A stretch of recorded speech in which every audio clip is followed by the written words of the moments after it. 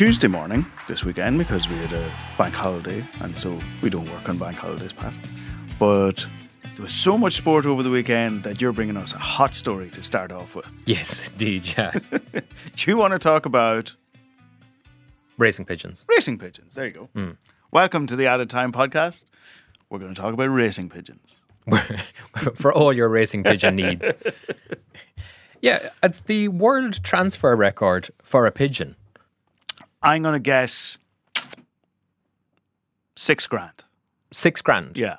Okay, I'll set you in the right direction first of all. The previous record was from 2017. Yeah. And it was 400,000. Okay. Yeah. Okay. Armando, who was sold over the weekend by, hang on till I get this right, Joel Verschoot from West Flanders. All I can think of is Samuel L. Jackson in Pulp Fiction now going, "That want to be one charming motherfucking pigeon for 400,000." A very, very charming pigeon. Specifically 3 times more charming than his predecessor. This pigeon sold for 1.25 million. Stop. Over the weekend. Stop. And that is untrue. That is not only astonishing, believe it or not, the pigeon is closing fast on 5 years, which is apparently retirement age. So it's like signing Ronaldo, where you're kind of going, he's got a few more years in him, hasn't he? But mainly he's going to be used for breeding. Okay, how much money is in racing pigeons? Well, this is interesting you should ask. There is not that much money in racing pigeons, except about, if I'm working at the timeline right, roughly about 5 years ago, a group of Chinese businessmen. Of course, I knew they'd be in there somewhere. Who I'm guessing all know each other, got way into the pigeons. And they have driven the prices through the ceiling. Like off the chain for over the last couple of years. The 400,000 a few years ago was considered bonkers. The guy, Verschoot in Flanders, who was selling this one, the auction for this, for Armando, was being done online.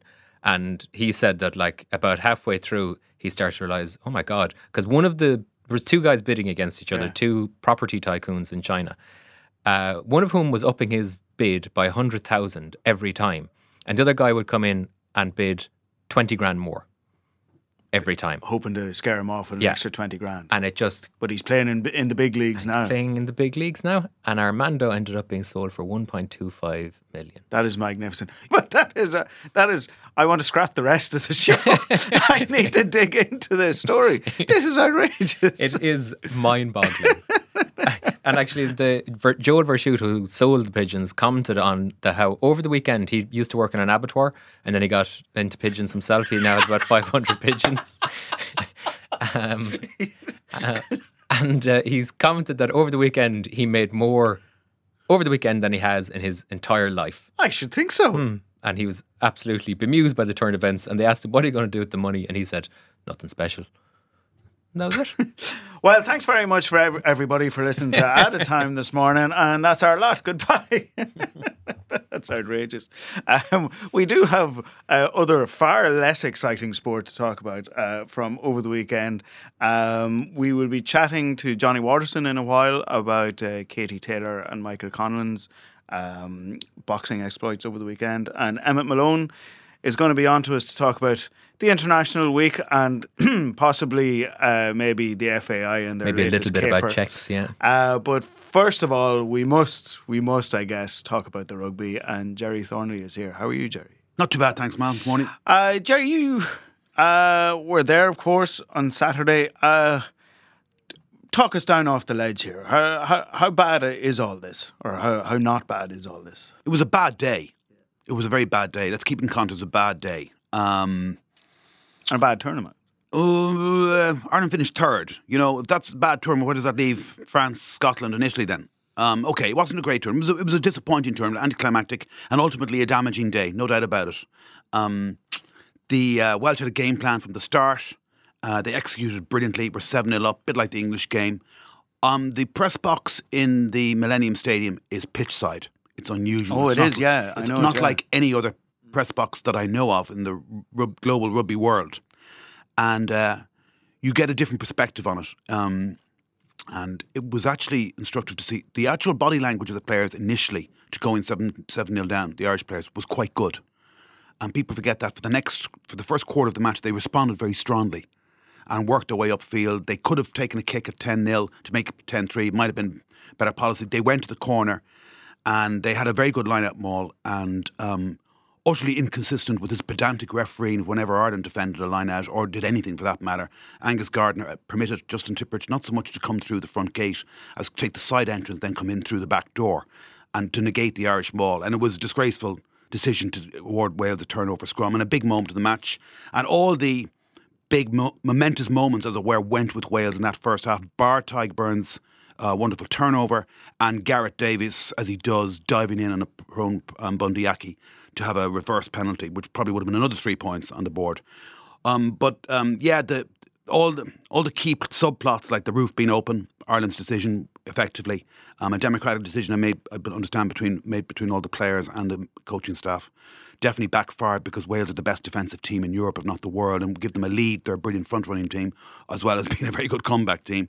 And the game just got away from them. And then gradually, they got very rattled by the Gardner decision-making. Johnny Sexton, Rory Best. One could understand it. Like if you look at the Tyg Furlong penalty, it's a joke. He takes a step forward and a step back. If that's offside, there are an extra 30, 40 penalties per game. Likewise, the scrum penalty against Cian Healy, when the Irish scrum was actually on top, was very, very pedantic in the conditions. He barely touched the ground, pops back up again. And there's 6 points for that. Like, they were very cheap 6 points, and they were very important 6 points. They're effectively equivalent to a converted try. And in that weather conditions, you knew it was all up by half time. What was really alarming was to see the amount of errors creep into the team. Throughout, nearly everybody made a mistake. And Johnny Sexton lost complete confidence in his restart games. They became like wounded ducks. Murray put one out in the full. He put one out in the full. He kicked a kick off dead. It was just, Rob Kearney going for switch when Johnny thought he was just staying outside him. It was a horror show in the second half just to see it unfold the way it did. One of the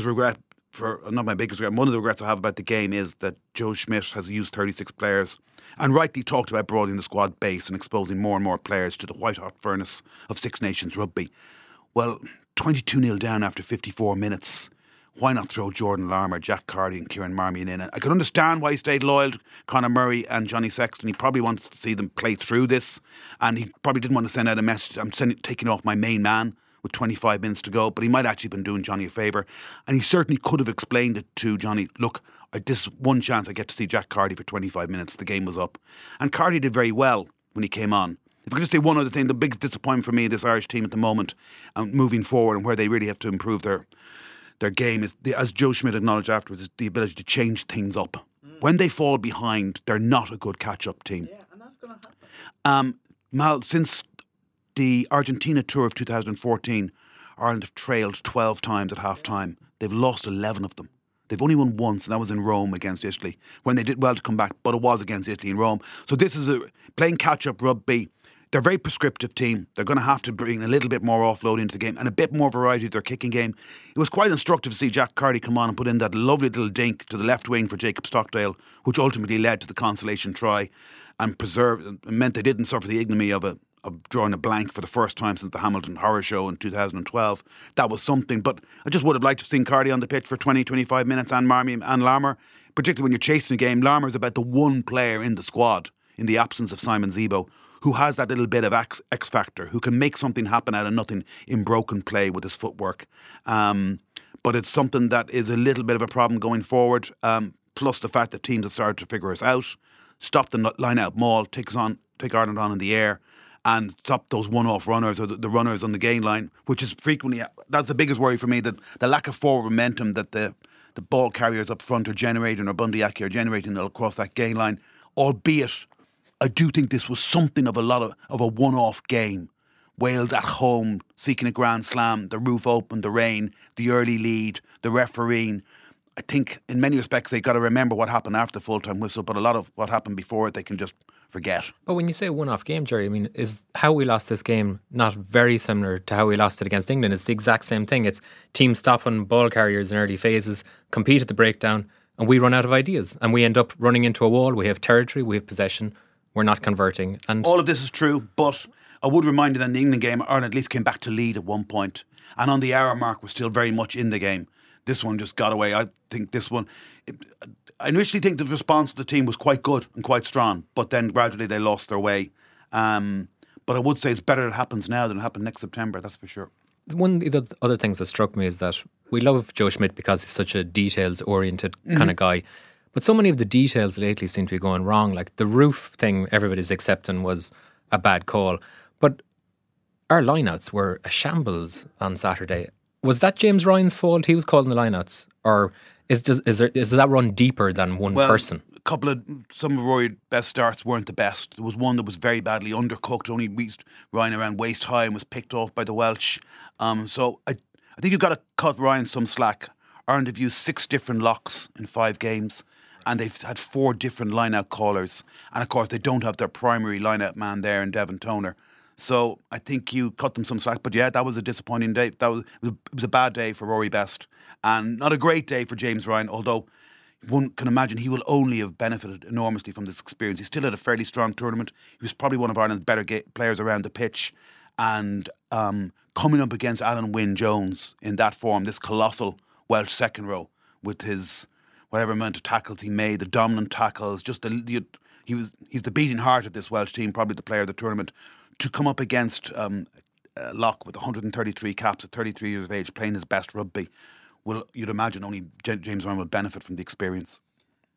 Talk about Joe. Yep. Nobody in Irish sport that I can remember has earned the benefit of the doubt. Absolutely, yeah. Like Joe Schmidt has over the last 6 years or however long he's been involved in Irish rugby. But how do we legitimately question him at this stage? What are the legitimate things that he needs to answer for here? Well, as he acknowledged himself after it, they've got to find ways of changing things up. They've become a bit too prescriptive, and they have become relatively easy enough to read, it would seem. Wales certainly did a number on them tactically, saw what was coming, helped by the conditions, no doubt, and the early lead. So they've got to add a little bit more variety to their kicking game, add more offloading. Without a Joe Schmidt spot play, and there have been some brilliant ones in this tournament, let's not forget the wraparound against France, the brilliant precision try against the Scots, which people have somehow dismissed as not being particularly relevant. I think they're still great. Some of the best strike plays we've had in this tournament have been from Ireland. But unless they come up with one of those, they're starting to look a little bit blunt. So he's got to try and change that up a little bit. It was interesting that... Sorry, just to stop you there, because that is something that I was thinking about over the weekend. Because those plays are such a trademark, those moves. Are they something that he thinks, well, I need these because we don't have the players to do. We don't have the X factor players like you were talking about. Is it that he has to be that prescriptive because he doesn't think that he has the raw talent to play otherwise? I think that's partly it, and I think also he likes to be very in control of everything the team does. The little barb at the leaking of the team 24 hours in advance is an example of Joe not being in control, and he likes to be in control. He's devoted. We talked about this last week with Jamie Heaslip and Brian O'Driscoll. I mean, they were telling us about how he absolutely hates it's when a that pet gets hate. out. It's a bugbear because it's a loss of control. Yeah. But surely he has to get over that, Jerry. It's... I don't think he did himself any favours by coming out with this in the immediate aftermath of defeat. But you've got to understand, Mala, coaches or managers at every level, immediately after a bad defeat. I understand. They're raw. Yeah. They say things that 24 hours later they probably shouldn't say. But we know and that we should this probably annoys cut them him. a little bit. Jerry, Yeah, we know that this annoys something them. like the team. It's not like it's not like ordinarily the team only gets given to the opposition an hour beforehand. You're talking about a matter of 3 days versus 2 days. It's such a small thing to get annoyed about. Yep, it's like I said, it's lost control. It's hard to imagine that the Welsh were also on their day off. Yes, read the 42.ie online or anybody else online, or even takes They'd be a Irish journal. Times men, the Welsh. Yeah, you'd hope so. But even like to get up on a Thursday morning and check online. Oh, there's the team. Right, we'll change our whole approach to training today. I'd be surprised if that's the case. So sorry, what my point is that does that and the prescriptive plays and all that sort of stuff feed into this level of control that he loves, and or that love might be the wrong thing there, but that drives him, that is his coaching trademark. And I wonder, does that begin to wear on players? Like, we look at these players in this tournament doing uncharacteristic things, making uncharacteristic mistakes.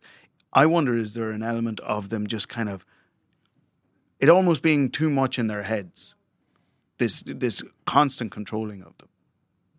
I'd be surprised if that was the cause. I think we're all looking for like a silver bullet. What's the and it's more than likely, as is always the case, a complex myriad of factors.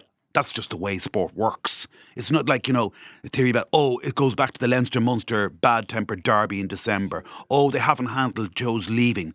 Leinster and Munster have had many a bad-tempered derby in the past. I haven't stopped them coming together for Ireland and, becoming a band of brothers again and doing very well. Hasn't done Wales any harm knowing that Warren Gatlin's leaving. I don't think any of these simplistic theories apply. I really don't. I just think they have got rattled by early scores against them. The English defeat certainly drained them a lot of confidence, really seemed to damage them. We've talked about that before. That can happen when a team's on a long winning run. The defeat then is more of a shock to the system. What was surprising about last Saturday was they appeared to have turned the corner with 3 wins in a row, and particularly the performance against France. That's why I don't think this is a collective loss of form. The form has deserted them. I mean, they were very good against France for an hour. That could have been 40 or 50-0, no bother. Johnny was excellent, all over his game, scored a wonderful try, There was Conor Murray was making good decisions. Why? Because they were getting a lot of front football. The carriers were getting over the line, and there was far more energy and aggression in their line speed and defence as well. I don't know why that was missing on Saturday against the Welsh. Like I said, it was just the complex factors of the game as well. And Wales are a superb defensive team and just lined them up and saw them coming. Isn't part of the reason there, though, Jerry, just the simple fact that France aren't very good? There is that, yeah. It's very easy to say that now in hindsight, that France aren't very good. I mean, the win away to Scotland doesn't look too tacky now either, you know what I mean? Look, it wasn't a vintage championship. I'm not disputing this. It was a poor championship, it was a disappointing championship and potentially a damaging one for the confidence levels of the squad. But going back to Joe, I hope Joe's confidence isn't damaged by all the flack he's getting. This is possibly the lowest ebb in his entire tenure as a head coach or even assistant coach with Clermont, going all the way back. He's never been... People talk about the World Cup in 2015, the quarter-final defeat. That knocked him back. But he came back with utter resolve to make a tone and make it better in 2019. So that if Ireland did lose 3, 4, 5 key men, they were better equipped to cope. I think they would be better equipped to cope now. This is what I find fascinating. His response yes. to a situation that he has never been in. Yeah, I'm sure he's a sensitive and as well as being an intelligent man, and this has got to hurt the level of flack. It always amazes me how quickly people are to put the boot in when something turns bad. Ireland has still won 21 of their last 24 matches. They've never had a period of success quite like it. It's only last December when people were hailing this as the greatest Irish rugby year of all time. And you know what? It was. We've got to remember in this World Cup cycle, Ireland have beaten the All Blacks twice. This was undreamt of. Ireland have won a series down in Australia. Ireland have won a match down in South Africa. Ireland have won 3 titles out of 6, including a Grand Slam. These are all remarkable achievements. But you understand that the boot goes in because people are worried that was it. That was the apex, and now we're on the other side of the mountain. I understand those fears. I'd have those fears myself, that last November against the All Blacks was, if you like, this team's Icarus moment. And I hope it wasn't. But I do think they've enough credit in the bank, not only for the supporters to keep the faith, as Joe Schmidt has asked, but also for them to keep faith in each other and the coaching staff and the players. They've got a great body of work behind them. They've got an intelligent bunch of coaches. They've got some very, very good players who didn't play to some of whom did not play to their ability in this Six Nations, but they're good enough to come back in August, regroup. And it starts with the provinces. And this is good that the RFU invests so heavily in high quality coaches in Leinster. It's brilliant news that Stuart Lancaster is staying on for 2 years in Leinster. In a bad week, that was a good news story because Stuart Lancaster, you talk to any of the players on or off the record and they really, really rate this guy and what he's done at Leinster. And you can see what he's done at Leinster. He's a really good coach. Go up north, Dan McFarlane, good coaching ticket up there with Dwayne Peel. Go Andy Friend and Connacht. Go Johan van Graan succeeding Razzie Erasmus with, Jerry Flannery in there. and Felix Jones, there are good coaching tickets and they're successful winning provinces that they will all go back to and, come back into that warm embrace. Remember the horror show of the 2007 World Cup, and this is not anywhere near that level. It just isn't. Trust me, I was in Bordeaux. I know how grim that was. This is not as grim, and there isn't that same body of work behind them. And I think, if you remember, in 2007, 2008, after that World Cup, Munster came back and regained the Heineken Cup. All 4 provinces are in quarterfinals within decent haste 2 weeks hence, the way it's been shoehorned into the seasonal itinerary. But there's every reason to believe that these players can regather their confidence and get back in some successful setups, and come back and be refreshed by the summer break and come back for pre-season July in better shape mentally than they left it. I firmly believe that. I still think this team is definitely good enough to make a World Cup semi-final or beyond. That hasn't changed in my view. It's been damaging, but hopefully they learn a lot from this. This is where Joe earned his corn now. I mean, he made a very interesting, almost throwaway remark in the aftermath of the press conference. He congratulating Gats on winning a 3rd Grand Slam in 10 attempts, which, when you think of it, with players from the Ospreys, the Scarlets, the Blues and the Dragons, is a ridiculous, it's just a phenomenal achievement. The mess that the regional game is in. Maybe that is perhaps a benefit for the Welsh players. They leave those regions and nothing like the same coaching setups or success our players are used to with the provinces, and come into a setup where they're just brilliantly coached by Gatland, Edwards and Howley, get a couple of wins, get momentum, get the country behind them, pull on that red shirt, become supermen. I mean, Josh Navidi's performance, we've never seen anything like that for the Cardiff Blues against Leinster, Munster, Ulster or Connacht. He was sensational, 25 tackles. He was just a human wrecking ball throughout the whole tournament. He just targeted the main carries and was central and merits a place in most people's idea of team of the tournament. But I think that he said something like, fair play to Gats, 12 years in one job. I've been 6 years and this has nearly killed me. And I sometimes wonder, is he being slightly, why has he walked away? How exhausted is he by being with such attention to detail, so full on? He works incessantly around the clock. He speaks without fees at various functions, various clubs. He watches underage and schools matches. He's forever on the job. I don't think his mind ever takes a rest. He probably needs a break from coaching. So you hope he's not too damaged by this, that he comes back strong, because he's still the best rugby coach Ireland has ever had. So if he can work this out, come back himself refreshed in August with that strong coaching ticket he has around him, I still think they can pull this together. Give us, Jerry, we've had enough kind of weeping and wailing and gnashing of teeth. Give us the sunny side up way of looking at the next few months, the little things that can come together that can send us to the World Cup in good stead.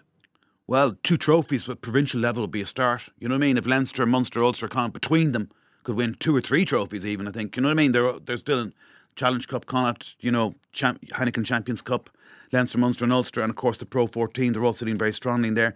So just a good strong run in a provincial level would be a starter. Like I said earlier, Munster won the Heineken Cup in 2008.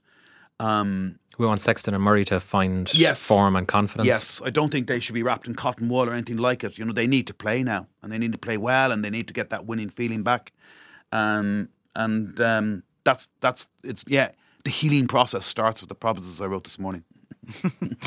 The other thing as well, Mal, the World Cup draw, Scotland are dangerous. They showed that in the second half. They were always going to be dangerous. Yeah. And they're going to have Stuart Hogg back most probably for that World Cup opener. Finn Russell has been an absolute joy to watch in this tournament. He's the most entertaining player of the tournament by a mile. If you're 31-0 down, you want no other man than Finn Russell to say, right, have a go, Finn. And he was just brilliant. And they are tell very... you what, if you're 31-0 up, you really don't want them on the other side. No. So, they're dangerous. They were dangerous in the Aviva last season when Ireland won 28-8. That was not a 20-point win. And Japan are 6 days later. So, there's pressure on to win that opening game. But either way, I think they should make a World Cup quarter-final. It'll most probably be against South Africa. It could be against the All Blacks. And that's a tall order. But if they were to beat Scotland and Japan, then the way the fixtures fall against Russia and Samoa, they should go in nicely primed for a quarter-final against South Africa. Whereas 4 years ago, in hindsight, certainly, it was the other way around. Having your big concluding match, Game 4, particularly against an uber physical French side, the physical carnage that followed for just a week later, they got 60 points put on them by New Zealand as well. Whereas New Zealand and Argentina had met in round 1, and by the time they could then target their quarter final.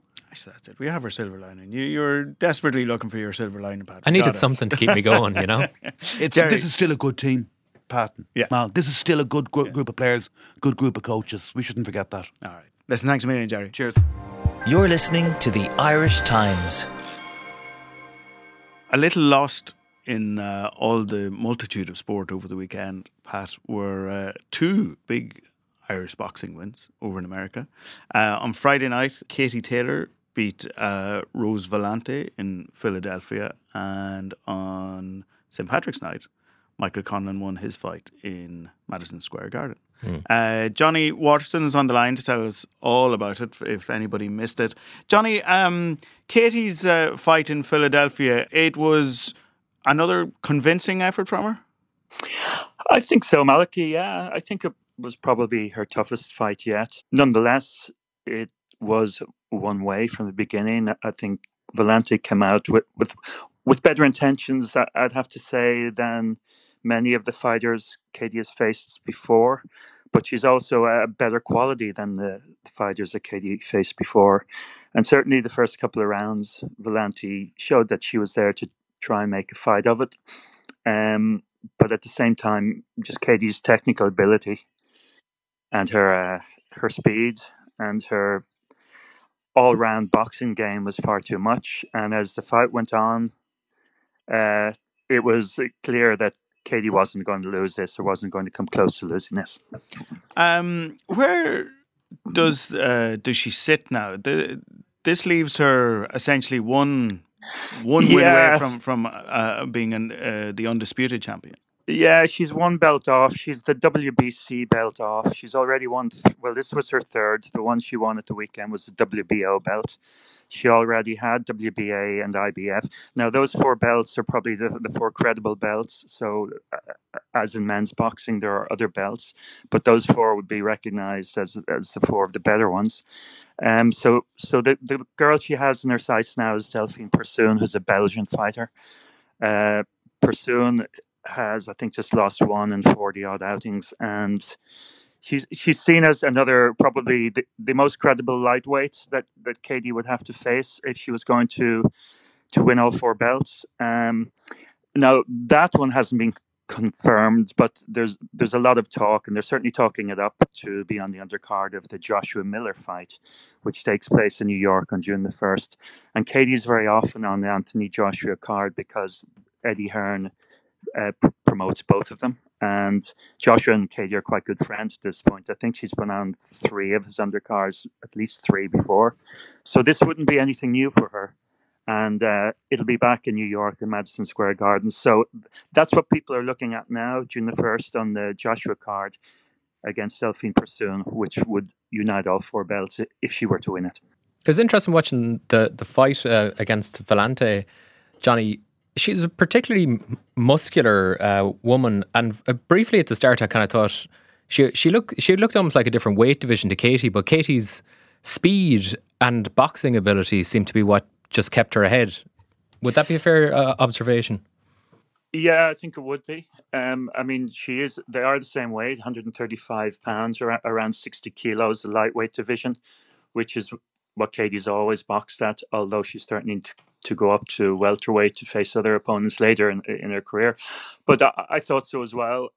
Certainly, she was a well-conditioned boxer. Valente, was a serious opponent. She didn't just come to pick up the money. I thought certainly for the earlier rounds, she looked aggressive and she looked strong. But yeah, I'd 100% agree with you. I think Katie's speed is the thing that always makes her better. And it was a clash of heads, though, that slightly decided it in the end. It was, in the end, it was a strange ending, actually. I think the referee probably computed in his head that she had taken enough punishment over the previous rounds, and then the clash of heads, which cut her nose, and it wasn't a terribly bad-looking cut, I thought. He just stepped in and stopped it. It was an unusual stoppage. He has sort of had a look at her nose and ushered her to her corner. But when they just cleaned her up a bit, the cut wasn't that bad. But I think probably Katie beat her for most of those rounds, and I think he factored that in when he stopped it, and I think he was right to stop it. I think the towel might have come in the next round had he not stopped it at that point. It was an emphatic win again. Too much leg speed, too much hand speed. far better technically, better tactics, and just all around, a better fighter. And I think the referee was right to do that. Talk to us, Johnny, a bit about her sort of career trajectory in the pro game now. It's funny, she won again on Friday night, and I think there's a sort of a collective shrug from sort of Irish sports fans at this stage. They just kind of go, well, of course she did. Sure, that's what Katie does. And, there's definitely an undercurrent of, well, what is she beating? All that kind of stuff. Is this going as well as she possibly could have imagined it when she turned pro and went with Brian Peters and Frank Hearn? Yeah, Eddie Hearn. Eddie Hearn. Sorry, not Frank Warren. Eddie Frank Hearn. Warren, No, they're both easily confused.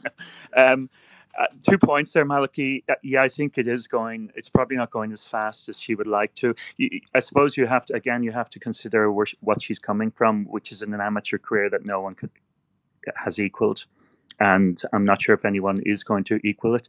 5 world champions, 6 European championships, and a gold medal. No one has that. So she was bringing that experience into the professional game.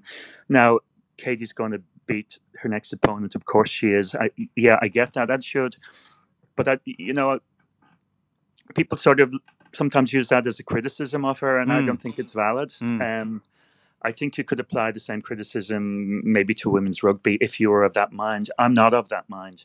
I just see this sport as a sport that's been held back by men largely in the past. It's a sport that women had to beat down the doors to get into. And I mean, I spoke to Kelly Harrington just a few weeks ago, and Kelly wasn't allowed to box until she was 16 because no club would take her because she was a woman.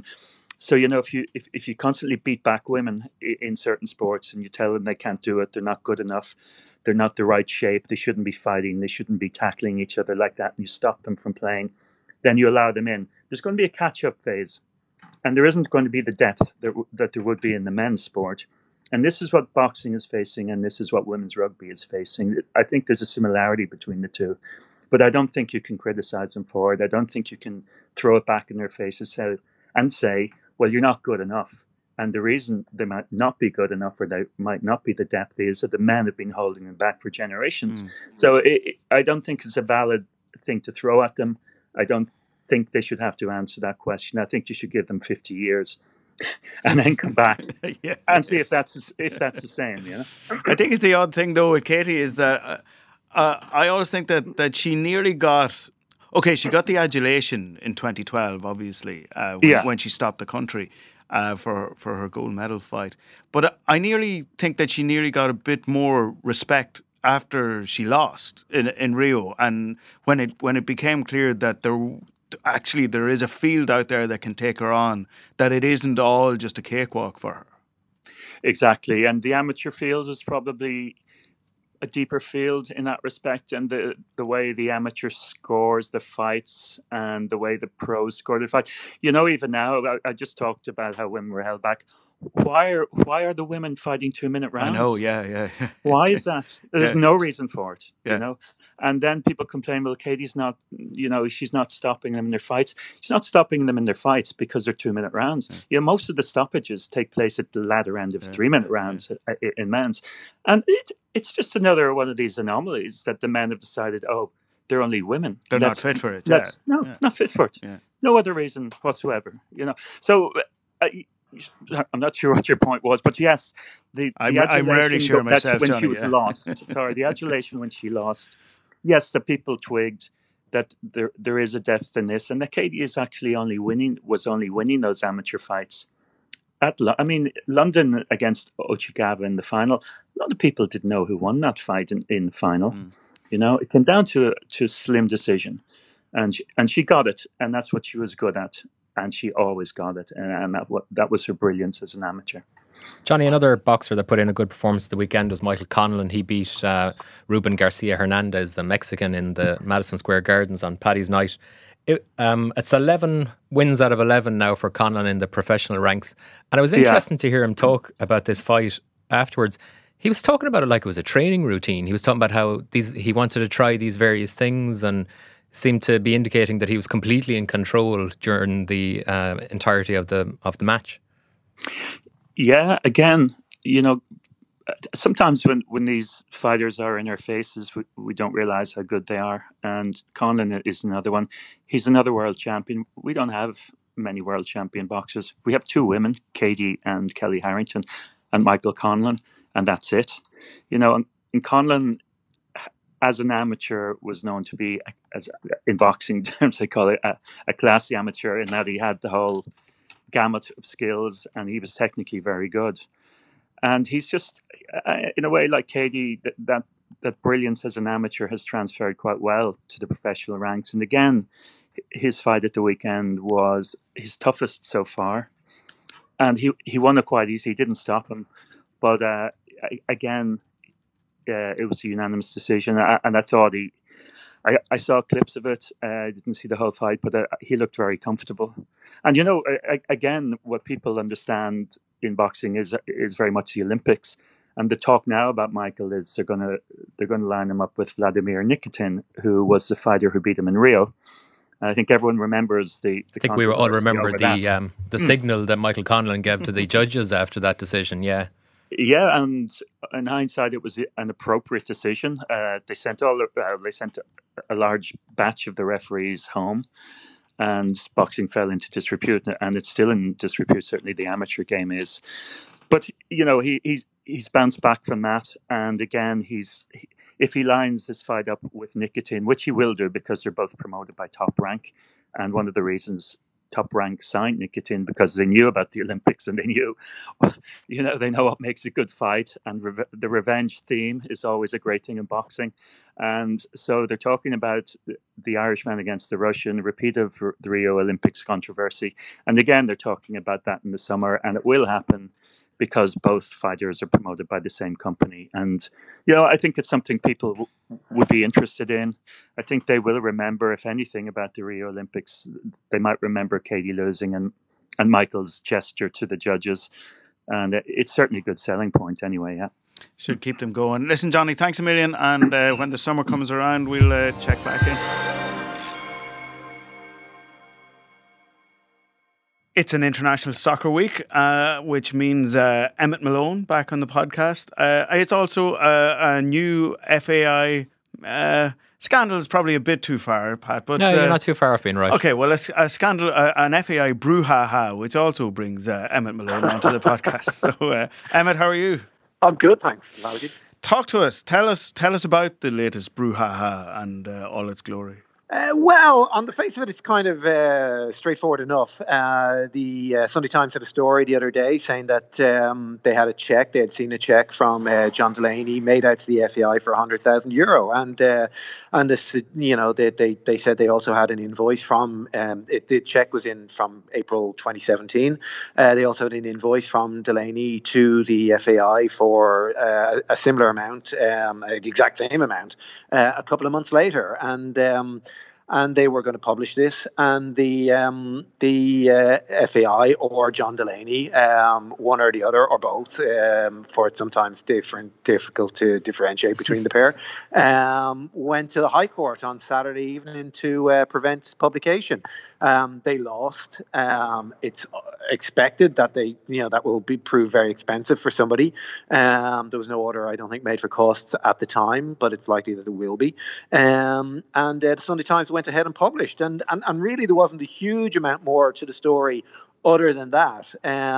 Although, obviously that raises some questions, but not as many questions possibly as the amount of effort and expenditure involved in trying to stop the publication of the story. The FAI subsequently issued a statement saying that Delaney had simply loaned the organisation €100,000 because it was going through a particularly tight time cash flow wise, and certainly on the face of it, that bit is credible. I mean, there's been talk for a long time, for many years, really since the 10-year ticket scheme collapsed and the repayments on the stadium kicked in, way back when, like 2011, 2012, of cash flow problems at the FAI. So on the face of it, that bit is plausible, but there are all sorts of questions then. I mean, they have a very, substantial overdraft facility with their bank. They have previously gone to UEFA looking for money up front. They've previously managed to wangle €5 million out of FIFA. Yes. They have previously gone. There's been stories recently about the number of times they've gone to Sport Ireland looking for their grants up front. So they've kept the show on the road. They've got money from wherever they could when they needed to. It seems a remarkable kind of course of events that they would end up borrowing €100,000 off their chief executive. And it's also, I think, people who are in the business who know more about these things than I do suggest that it should have been recorded or mentioned in their annual accounts, which it wasn't. There was no mention of it then. There was no mention of it subsequently. It's really only come out because the Sunday Times had this check. When you get down to the brass tacks, is it an embarrassment or is it more than that? Well, I think it depends, where it goes from here. I mean, on a normal course of events, what we've become used to with the FAI and its treatment of John Delaney's good doing is that, far from go to the High Court to try and prevent a story of him helping out the FAI in its hour of need or saving the day, they would issue a press release with a photograph of John Delaney handing over a fun-sized check for $100,000 to the treasurer of the association or its accountant, whereas in this case here we have like John Delaney. I mean, it's obviously not great for the association that they find themselves in a situation where they have to borrow $100,000 if that's what happened. And yet it's not such an embarrassment, as I say, it was generally known that things have been tied out here. There have been a number of stories that have substantiated that kind of take of events, despite the fact that Delaney goes to every AGM and sits down every now and again with the press and tells everybody everything's all great, nobody really was buying that.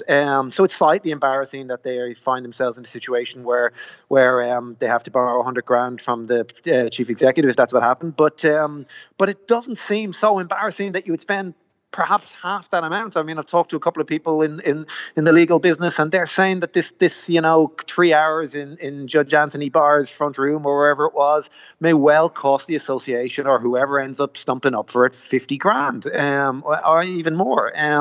So it seems an incredible amount of trouble and expense to go to prevent this reaching the paper, if that's all it was. But as I say, there are other questions. Why did they have to go to Delaney to borrow it?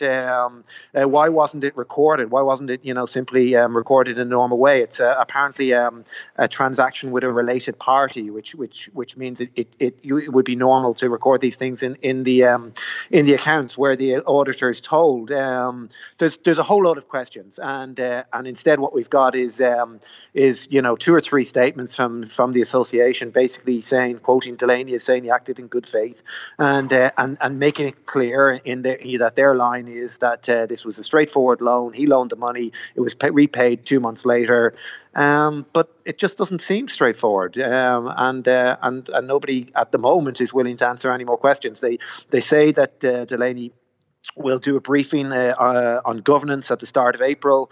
They have commissioned some sort of report from outside consultants. I mean, we've been around this before, some consultants who are going to be briefed by the FAI and paid by the FAI are going to tell the FAI, what reforms are required. But I presume they're going to come in April and flag that as a hugely good story about how they're making progress on governance and everything.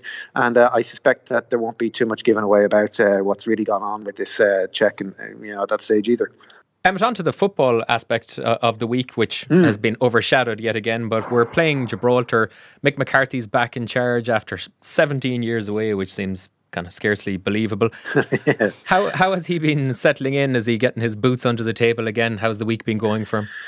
Yeah, he looks like he's enjoying it. I mean, it really was funny yesterday to be standing, on the sidelines as he took an Ireland training session for the first time, and as you say, 17 years is pretty remarkable. I was here going back further. What would it be? 96, so 23 years ago when he took his very first training session with Ireland. I was reading back through the archive of it, and something like 9 players showed up that time. So, so he he's used to this stuff not going smoothly. So do we have a full team this time, just to be clear? Yeah, we have a yeah. You're saying this is better. Right, yeah, this is exactly. Yeah, we've come a long way in 23 years. Yeah.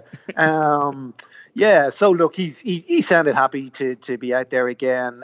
He's been doing a lot of corporate style gigs for the FAI over the last while, relaunching their 5-year ticket or 10-year ticket package, and there last week for a new sponsorship deal that they have with a firm of bookies, and he's really kind of looked at some of those like the life force was being drained out of him. There's been a couple of pictures tweeted by their commercial department or their press department of him holding kind of fun-sized tickets and stuff like that, and that smile looks pretty forced. But he came in after training yesterday, and yeah, genuinely looked like he'd enjoyed it. Gibraltar, I mean, we can make a big deal of it or not. Like the big game is the Georgia game on the following Tuesday. Presumably, Gibraltar will be fine. Yeah, well, presumably. I mean, Mick will remember one or two of the results didn't go so well from his first stint around, and you'll know well enough not to take it for granted. Somebody in one of the press conferences last week asked him, was there some chance that he would whether he'd rest some players, and he looked slightly aghast that anyone would think he was kind of naive enough to do that. They have to beat Gibraltar. We've previously beaten Gibraltar by a lot of goals, but the manager at the time that they had was really kind of determined to play open football. He had this sort of romantic notion that they should go out there and play their own game against bigger teams, and really it had predictable results. They kept on getting hammered. They've tightened things up again. They've a new coach. They're coming off a Nations League campaign in which they've done reasonably well, and so they're going to be a little bit more confident. They're going to make it difficult. It's going to be the more traditional challenge that you would expect with a smaller country like that, made up of part-time players. They're going to have to break them down. I'm assuming that Mick was talking yesterday about them being dangerous on the break. I'm assuming things won't quite come to that, but they're going to have to be broken down. And we're coming off the back of a year in which we scored 4 goals. Some of those in friendlies against teams that weren't all that bothered. So look, I'm not 100% sure we can take too much for granted either. But look, it will be a big story if we don't beat Gibraltar, and after that, Georgia. Yeah, sure. I mean, we're at home. You would expect there to be a little bit of a buzz around McCarthy being back in charge, assuming we're coming off the back of a win in Gibraltar. There'll be still a feel-good factor about the place. I mean, if we're not, God help us. But we've never hammered Georgia, that's for sure. Apart from I've beaten them 4-0 in a friendly, but the competitive games have all been tight. They have some decent players. They're always, they're a decent side. So look, that's going to be a proper shift, and we'll get a better sense probably that night of what the new Mick McCarthy Ireland team is all about. Personnel wise, Emmett, how are we looking? What are we looking at? Well, I mean, the squad as much as it was. Shane Long is gone this morning. He's got a groin injury, and I think he's out of both games. This is only very in the last few minutes that this has become clear. He's over here. He turned out for training, but he's sitting watching from the bench, and it appears that the suggestion seems to be that he's going to miss both games. Aidan O'Brien has been called into the squad, so that's a change, and it certainly suggests that Long is gone. Otherwise, look, it's that he picked last week with a couple of changes. Obviously, Ronan Curtis went and Alan Brown went, and Brown in particular is probably a loss. I think there's every chance that he would have featured prominently in one, if not both, of these games. Look, it's going to be interesting to see. I mean, it's obviously much the same group of players that Martin O'Neill left behind. Josh Cullen is in. Jack Byrne is in. I don't know. You got both of those are late call-ups, but they're late call-ups that McCarthy made after seeing them in the flesh and expressed kind of admiration for the way they played in those games, and he's talked them up a bit. So I don't think they're as peripheral as people would normally be in that situation. I mean, he didn't even make the original squad of 38, but he did see them, in games after that squad had been announced. So look, it's interesting. It's going to be chopped and changed. He's made no secret of his admiration for particular players. I think David McGoldrick has a real opportunity here. Like, he's only 6 caps in 4.5 years. I think we're going to see more of him over this current campaign if he stays fit. He suggested yesterday that Doherty would play on the right side of midfield. I mean, he certainly didn't, declare it as fact, but I think that looks to be the way he's going to accommodate him, Enda Stevens and Seamus Coleman.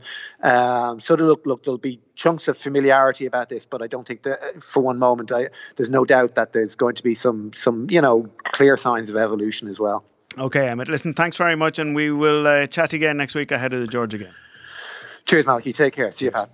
And thanks very much to Johnny, who we were talking to earlier, and to Jerry, indeed, who we were also talking to. You've already put the rugby out of your mind. That's it. It's all over. And thank you to you, Pat, and to Declan behind the desk. And we'll see you all next week. Cheers, everyone.